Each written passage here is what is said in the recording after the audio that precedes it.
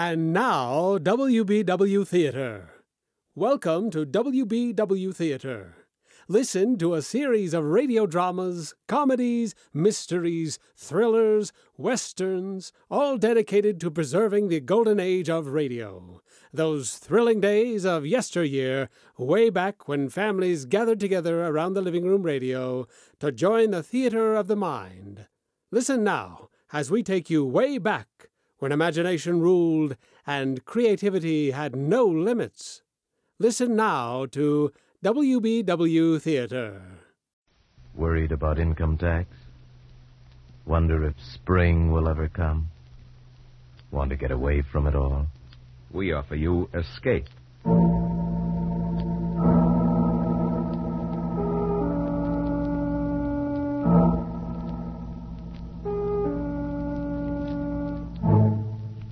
You were alone in your book-lined study, listening to the idiot gibberings of a parrot, and beside you, caressing you, is an invisible thing, a loathsome thing, from which you must escape.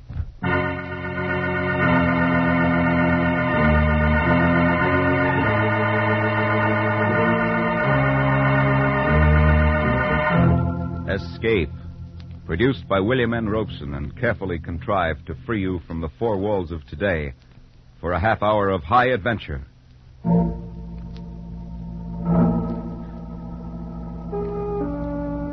Today, we escape to the West End of London, to a little house just off Hyde Park, where lived a man who didn't like people.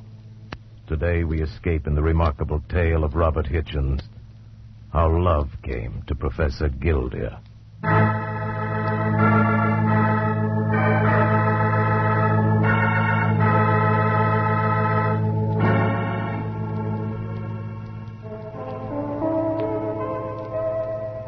It has been said that no night ever passes over London town that sees not some strange and curious event, some occurrence too incredible to bear repeating in the light of day. How horribly true are those words.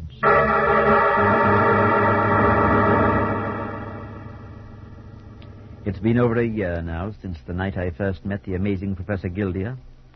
I had delivered a sermon at the rectory of St. Swithin in the East End, and was passing through the foyer in departure when I was accosted brusquely by an odd little man, remarkably sharp-featured, his face adorned by a pointed black goatee. A moment, please. I believe you're Father Murchison? Yes, that's right, but I don't think I've had the pleasure of... Perhaps you've heard of me. My name's Gildia, Professor Gildia. Gildia, why, yes, you're the famous psychologist. Yes, psychologist, biologist, anthropologist, philosopher, and that takes care of that. Sir, I never attend religious services. It appears you've done so tonight. I came for one reason, to hear you. Find out why an otherwise normal colleague of mine thinks you're the most convincing speaker he's ever listened to. And did you find out? No, your talk was intelligent, logical. Therefore, it could never convince anybody of anything. Thank you. You're a direct man, Professor Gildia. No time to be anything else. I'd like to have you dine with me, Father Murchison, say a week from tonight, 7 o'clock. I live at number 100 Hyde Park in the West End. Can't we make it 2 weeks? I'm preaching at St. Saviour's that night, just round the corner from the park. And I'm afraid it'll have to be nearer 8:30 than 7. The service isn't over so early. We can't even agree on a time for dinner. Very well, 8:30, 2 weeks. Good night, sir.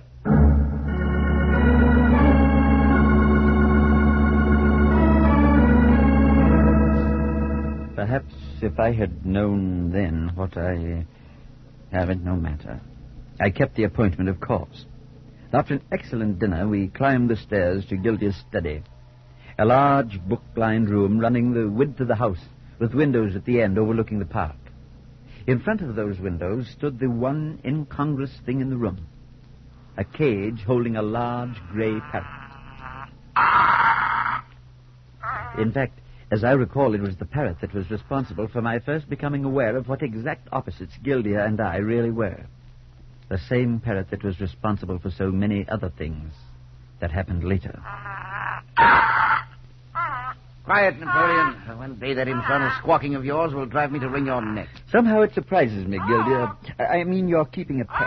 I possess a parrot, Father Murchison, that's all. Made a study of the imitative faculties of animals some months ago. Bought the bird then, never got rid of it. I see. Started the bad habit of scratching the fool thing's head. It loves it, you see. In 5 minutes, he'll be screaming for more of it. Why would it surprise you so much if I kept a pet? Because I believe you're the most self-sufficient man I ever met. More than that, actually. I detest affection, any display of sentimentality. But you do feel the need of close human sympathy in your life. None whatsoever. A reasonable amount of companionship, naturally, but that's all. Father Murchison, I'm one person who does not love his fellow men. Nonetheless, some of your discoveries have been of great benefit to mankind. Entirely accidental. I thought you would be liking your coffee now, sir. Yes, Pitting. Put it down on the table, please. Thank you, sir. Will there be anything else? No, that's all, Pitting. Yes, sir. An excellent servant there. I know nothing of Pitting's thoughts or feelings, nor he of mine. Perfect relationship. And if a crisis occurred, if you needed to call on him as a friend. Would take a considerable crisis. What about the parrot? Surely you must regard it with some affection, otherwise you'd get rid of it. Napoleon, merely a specimen. Bird's as devoid of sentimentality as I am. He can only imitate whatever he sees and hears. Gildia, have you ever been in love? Neither with anyone in particular, nor with love itself. Being in love, as you put it, or having someone in love with me, would be the most monstrous and horrible situation I could possibly imagine. All of a sudden, I feel a very great sense of pity. For whom? For you. Yet, as different as we were, my life dedicated to all humanity, and Gildia's life stripped of its own humanity, I called again at the house at Hyde Park many times, and we became friends. We talked away many evening hours in the months that followed, sitting by the book-covered table in the long study, the gray parrot chattering away in the background, with the lamplight barely reaching the farther corners.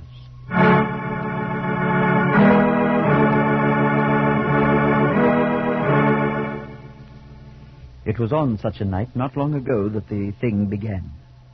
Gildia had seemed uncommonly nervous since dinner, and had spent much of the time pacing in front of the windows that faced the park. Found it, Murchison, I can't seem to relax tonight. I ever feel a completely unaccountable presentiment. A sense that something remarkable was about to happen. Oh, yes. Usually it never did. Turned out to be the effect of too much coffee. Oh, it's not that. Coffee doesn't bother me. Nothing does. Well, then suppose you stop pacing the floor and sit down. You're wearing me out. You noticed how well Napoleon's learned to imitate your voice? Yes, I have, and it's almost insulting at times. The worst thing is feeling such a strong compulsion to do something which I know to be ridiculous. Exactly what is it you're talking about, Gildia? Well, it's foolish even to mention it, but I wonder if you'd pardon me for a few minutes. Of course. Help yourself to more coffee. I'll be right back. I walked over and stood stroking the feathers of the parrot through the bars of his cage. I'd grown rather fond of the ugly bird, but it always startled me to hear him mimic some phrase of mine or Gildia's. Napoleon, you're a true creature of the devil. Creature devil. I happened to glance out of the window toward the park across the street. The arc lamp at the corner threw a dim gleam across a bench set just inside the paling. And I was surprised to see Professor Gildia moving about the bench, peering under it, behind it, staring into the shadows nearby. He kept this up for some minutes, then crossed the street and came back toward the house. In a moment, I heard him ascending the stairs. Father Murchison, has anyone entered this room since I went out? I know. You mean Pitting, of course. He hasn't been in. Strange. Very strange. I saw you across the street in the park. What were you doing? I thought I saw something, wondered what it was, that's all. Did you find out? No. What's wrong with the parrot? Never made a sound like that before. What do you mean? He seems all right. Napoleon, stop that. What was it you thought you saw? Nothing. As you said, most likely it was the coffee. Only I'm very much afraid that... Oh, no. In this day and age, it's impossible.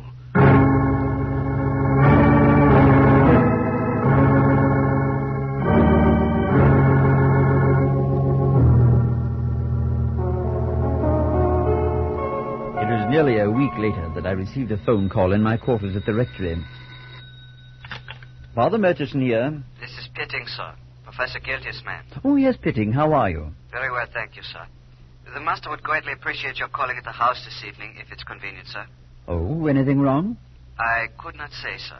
But why didn't he phone himself? He isn't ill. I think not. He suggested 8 o'clock, sir. May I tell him you've come? Yes. Yes, by all means. Tell him I'll be there at 8.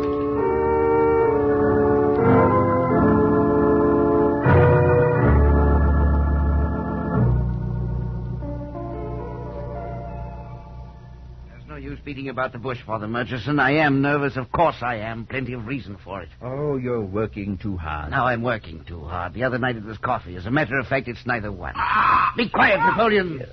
Maybe you'd better tell me just what is the matter, Gildia. Do you feel the presence in this room of anyone beside the two of us? Well, there's Napoleon, of course. No, I don't mean the parrot. He senses it too, though. Senses what? When you were here last week, I left the house for a few minutes, you remember? Yes.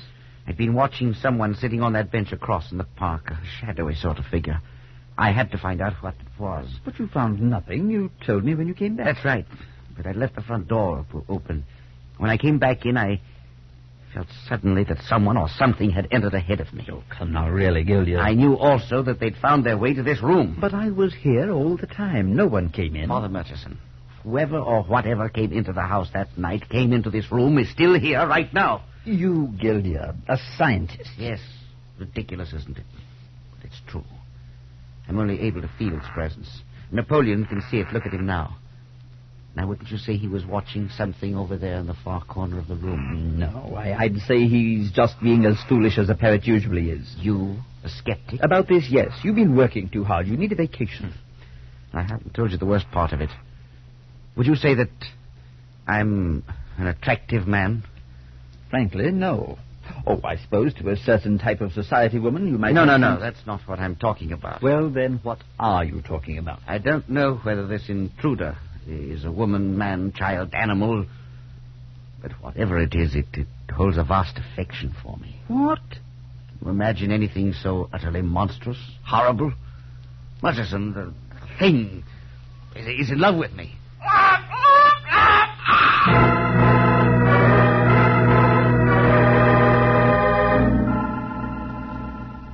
I could not, would not accept Gildia's belief.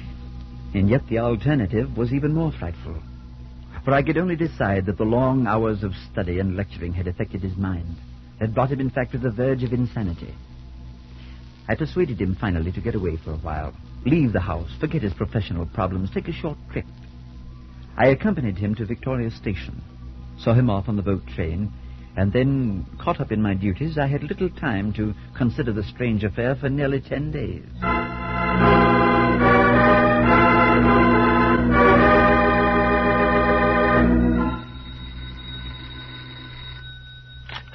Father Murchison here. I hope I haven't disturbed you. Professor Gildia, then you're back in London. Yes, I've been back for 3 days. Well, you should have called me. How was the trip? Quite pleasant. I took passage on a Channel coaster. The sea air was wonderful.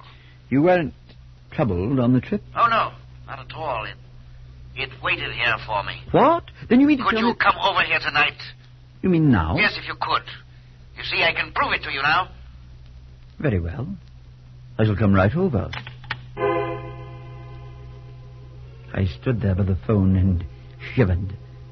The thing had become so real to him now that he felt he could go away and leave it, then come back and find it waiting for him.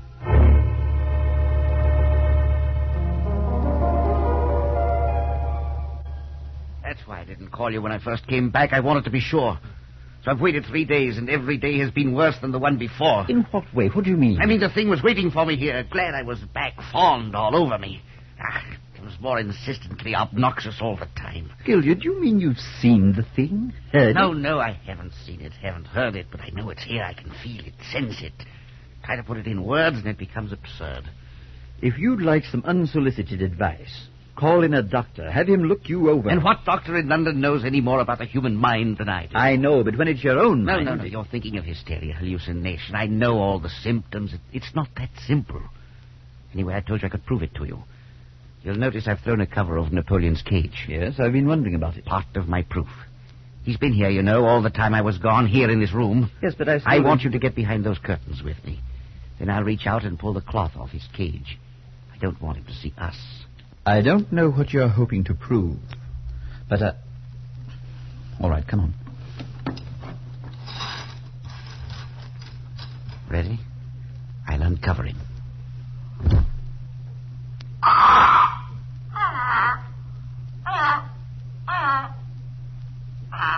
We crouched there behind the curtains watching the parrot. He protested a while at being so rudely disturbed by some unseen agency. Climbed about the cage with claws and beak, pecked at crumbs, appeared entirely normal.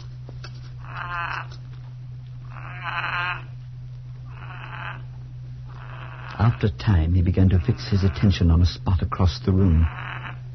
There was nothing there. Watch him. Look at him now.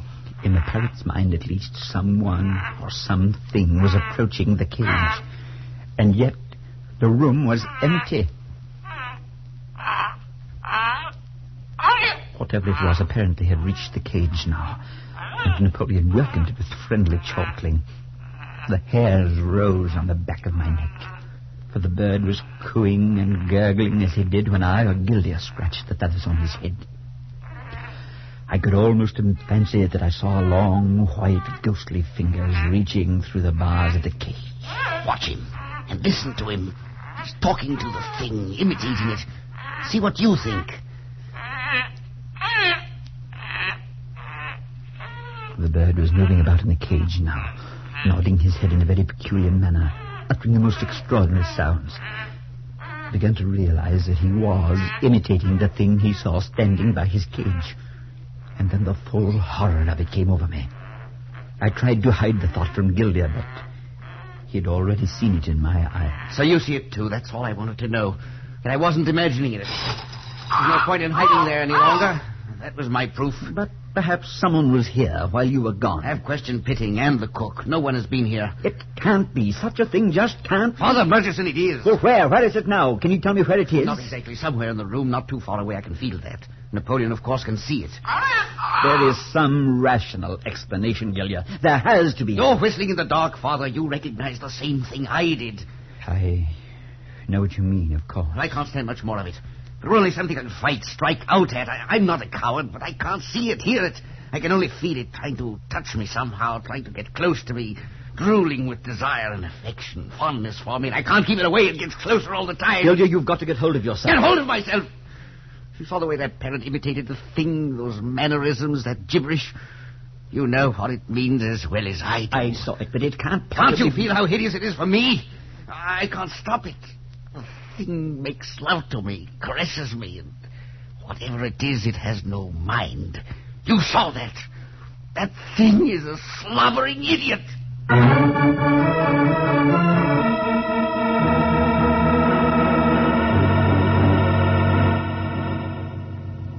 I walked home at a late hour, trying desperately to think of some reasonable answer to the whole strange affair. I could not accept Gildia's explanation of the actions of the parrot, though the bird had produced an extraordinary illusion of an invisible presence in that room. In a day gone by, perhaps I might have been called in to deal with an evil spirit. I thought of retribution. Gildia had always borne an unnatural distaste for human love. Was he now being forced to endure the unnatural love of some monstrous being as punishment? I cast such thoughts away from me. Yet I could not quite accept the only other reasonable solution, that my friend was insane. It was very late when I fell asleep.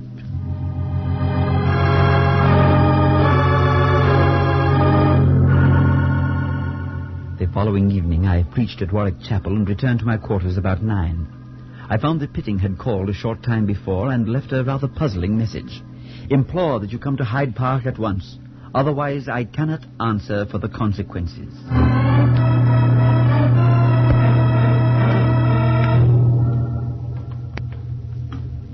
But what is it you're trying to say, Pitting? He's not himself. In what way is he not himself? I can only suggest, sir, that you talk to him yourself.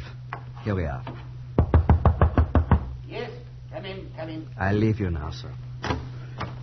Oh, Murchison, come in.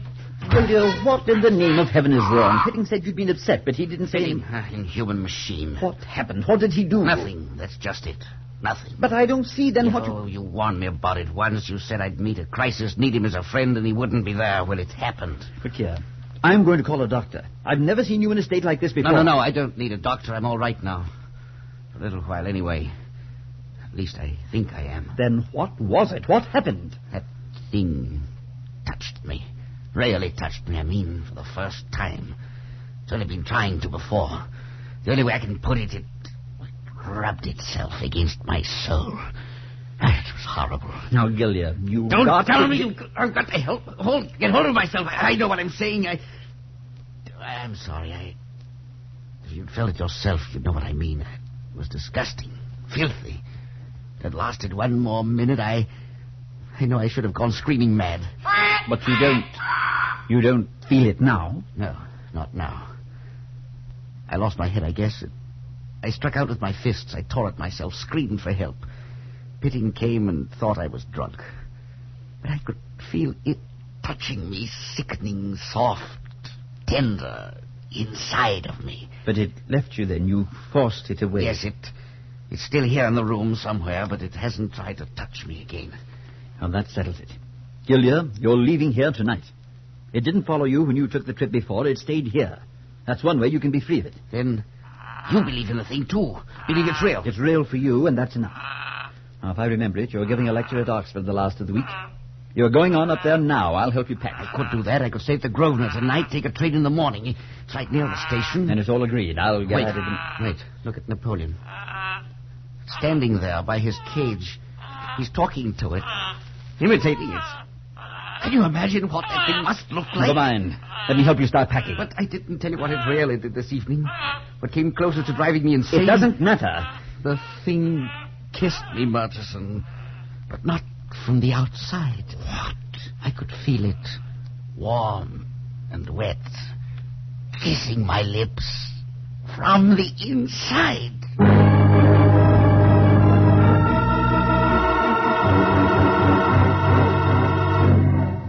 Gildia stayed at the hotel that night and caught the train out to Oxford the next morning. 4 days later, I received a wire from him. I'm still feeling a bit shaky, but everything else is all right. No sign of any visitor. Why don't you try to come up for the lecture Friday night? And please get rid of Napoleon for me. Signed, Gildia. On sudden impulse, I decided to accept his invitation.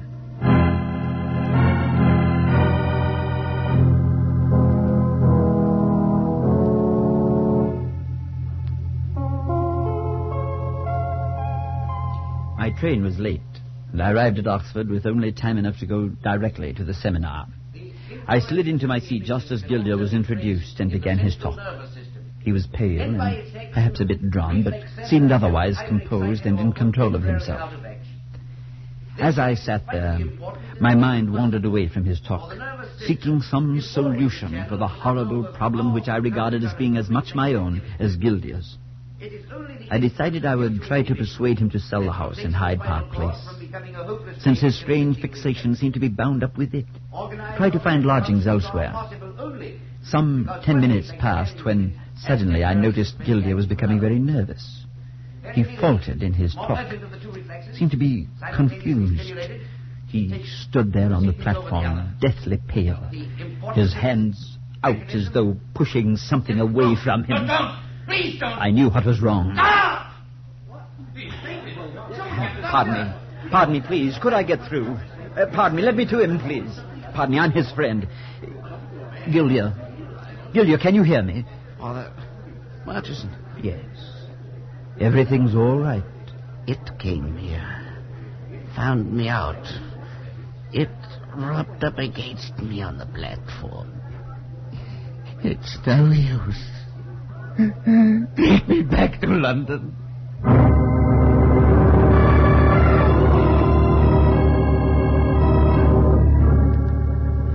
We arrived back in London late the next afternoon. Gildia was a broken old man. He shivered continually, trembled as though shaken by a chill. He claimed to sense the awful presence of that thing always nearby us, accompanying us. And he was constantly terror-stricken lest it might try to touch him again. I stayed with him in the house in Hyde Park, and as night drew on, we sat in the long, book-filled study on the second floor. Pitting brought coffee to us and then withdrew. We found little to talk about. and the silence of the room seemed doubly oppressive without the familiar chatter of the parrot in the background. What did you do with him, Murchison? Napoleon, I mean. I boarded him with a pet shop in Shaftesbury Avenue. I thought you might want him back again after you'd reconsidered. No, I don't want him back. You still can't feel its presence, can you? No, Gildia, I'm afraid I can't. Wish to heaven I couldn't. It's in here with us now, you know. Now, please. It doesn't matter. That's no use. I can't fight it any longer. There's no way to fight it. Perhaps that may be the answer, to stop fighting it. You said yourself that you felt it was fond of you, meant you no harm. Then why not stop fighting? Try to return its fondness, its love, if you will. You don't know what you're asking. Even the thought of it sickens me.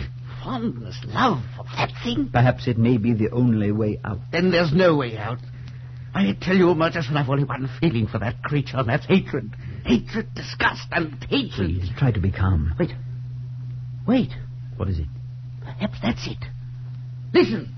Whatever you are, beast or devil, I hate you, do you hear? I hate you. Murchison, that's doing it. It's recoiling, withdrawing, I can feel it. Gildia, please. I hate you. I hate you. Murchison, it wants to leave. It's beginning to hate me, too, but it wants to leave now. Open the door. Go downstairs and open the front door. Open the front door and let it out. All right, Gildia, if you'll feel better about it. It wants me to go along, but I know how to fight it now. Go, Murchison, hurry. I hate you. I hate you. I hate you. I ran down the stairs and threw open the front door. I stood there, breathing in the night air. It was clear and cold, and the stars hung overhead. I looked across to the park, saw the glow from the street lamp falling on the empty bench directly opposite. And at that moment came a sound that froze my blood with horror. I stood there paralyzed, unable to move. Seconds passed, perhaps minutes, I don't know. I don't know how long I stood there. I glanced across at the empty bench, and for one moment thought I saw a shadow sitting on it. A vague shadow as Gildia saw it one night weeks before. And then the bench was empty, and I heard Pitting running down the stairs. Father Murchison, come quickly. Professor Gildia, it was his heart, I think. Yes, I believe it was his heart. But Father Murchison, he's lying up there now, sir. He's dead. Dead? Dead, Pitting? I hope so. I sincerely hope so.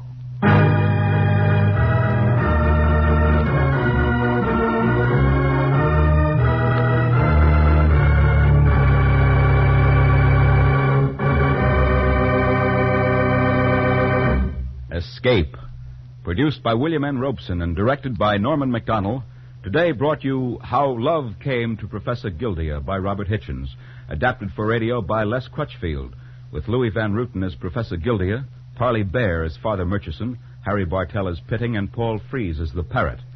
Music was conceived by Cy Fewer with Richard Orant at the console. Next week, when the coming weekend offers little to stir the imagination, when routine inactivity stares you in the face, when you're already tired of doing nothing, we offer you Escape.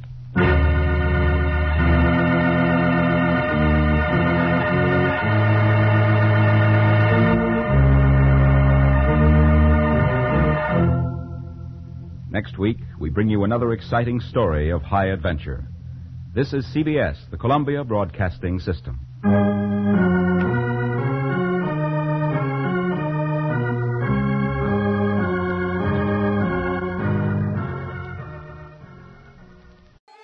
Join us again as we bring you exciting thrills and adventure, rip-roaring comedy, and shoot-'em-up westerns and gangbusters. Next time, when your imaginations will be invited into the theater of the mind with WBW Theater.